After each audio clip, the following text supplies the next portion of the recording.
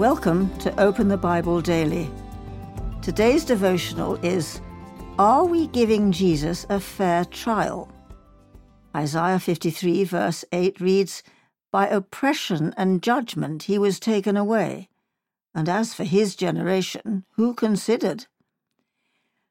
When Isaiah speaks of judgment, he is referring to Jesus' trial, where the normal process of justice was denied.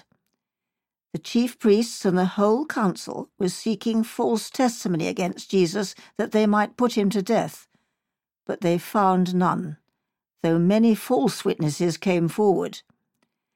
The council was deliberately seeking false testimony, and eventually 2 false witnesses came forward who said, This man said, I am able to destroy the temple of God and to rebuild it in 3 days. But even about this their testimony did not agree. Where were the witnesses who could speak in Jesus' defense?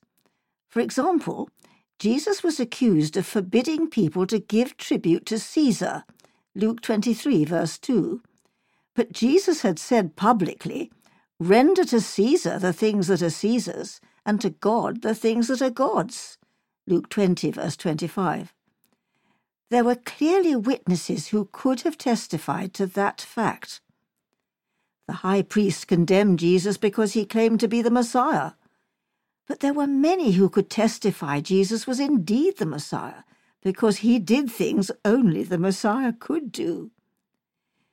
Charles Simeon points out that there were many who could have been called to testify in defense of Jesus.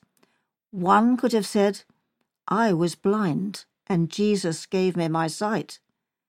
Another would have said, I was gripped by Satan's power, but Jesus set me free. And if Lazarus had been called, he could have testified under oath, I was dead, and Jesus raised me to life. But none of these witnesses were called to testify.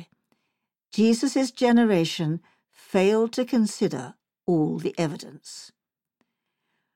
Why do you think people fail to consider the evidence about Jesus today?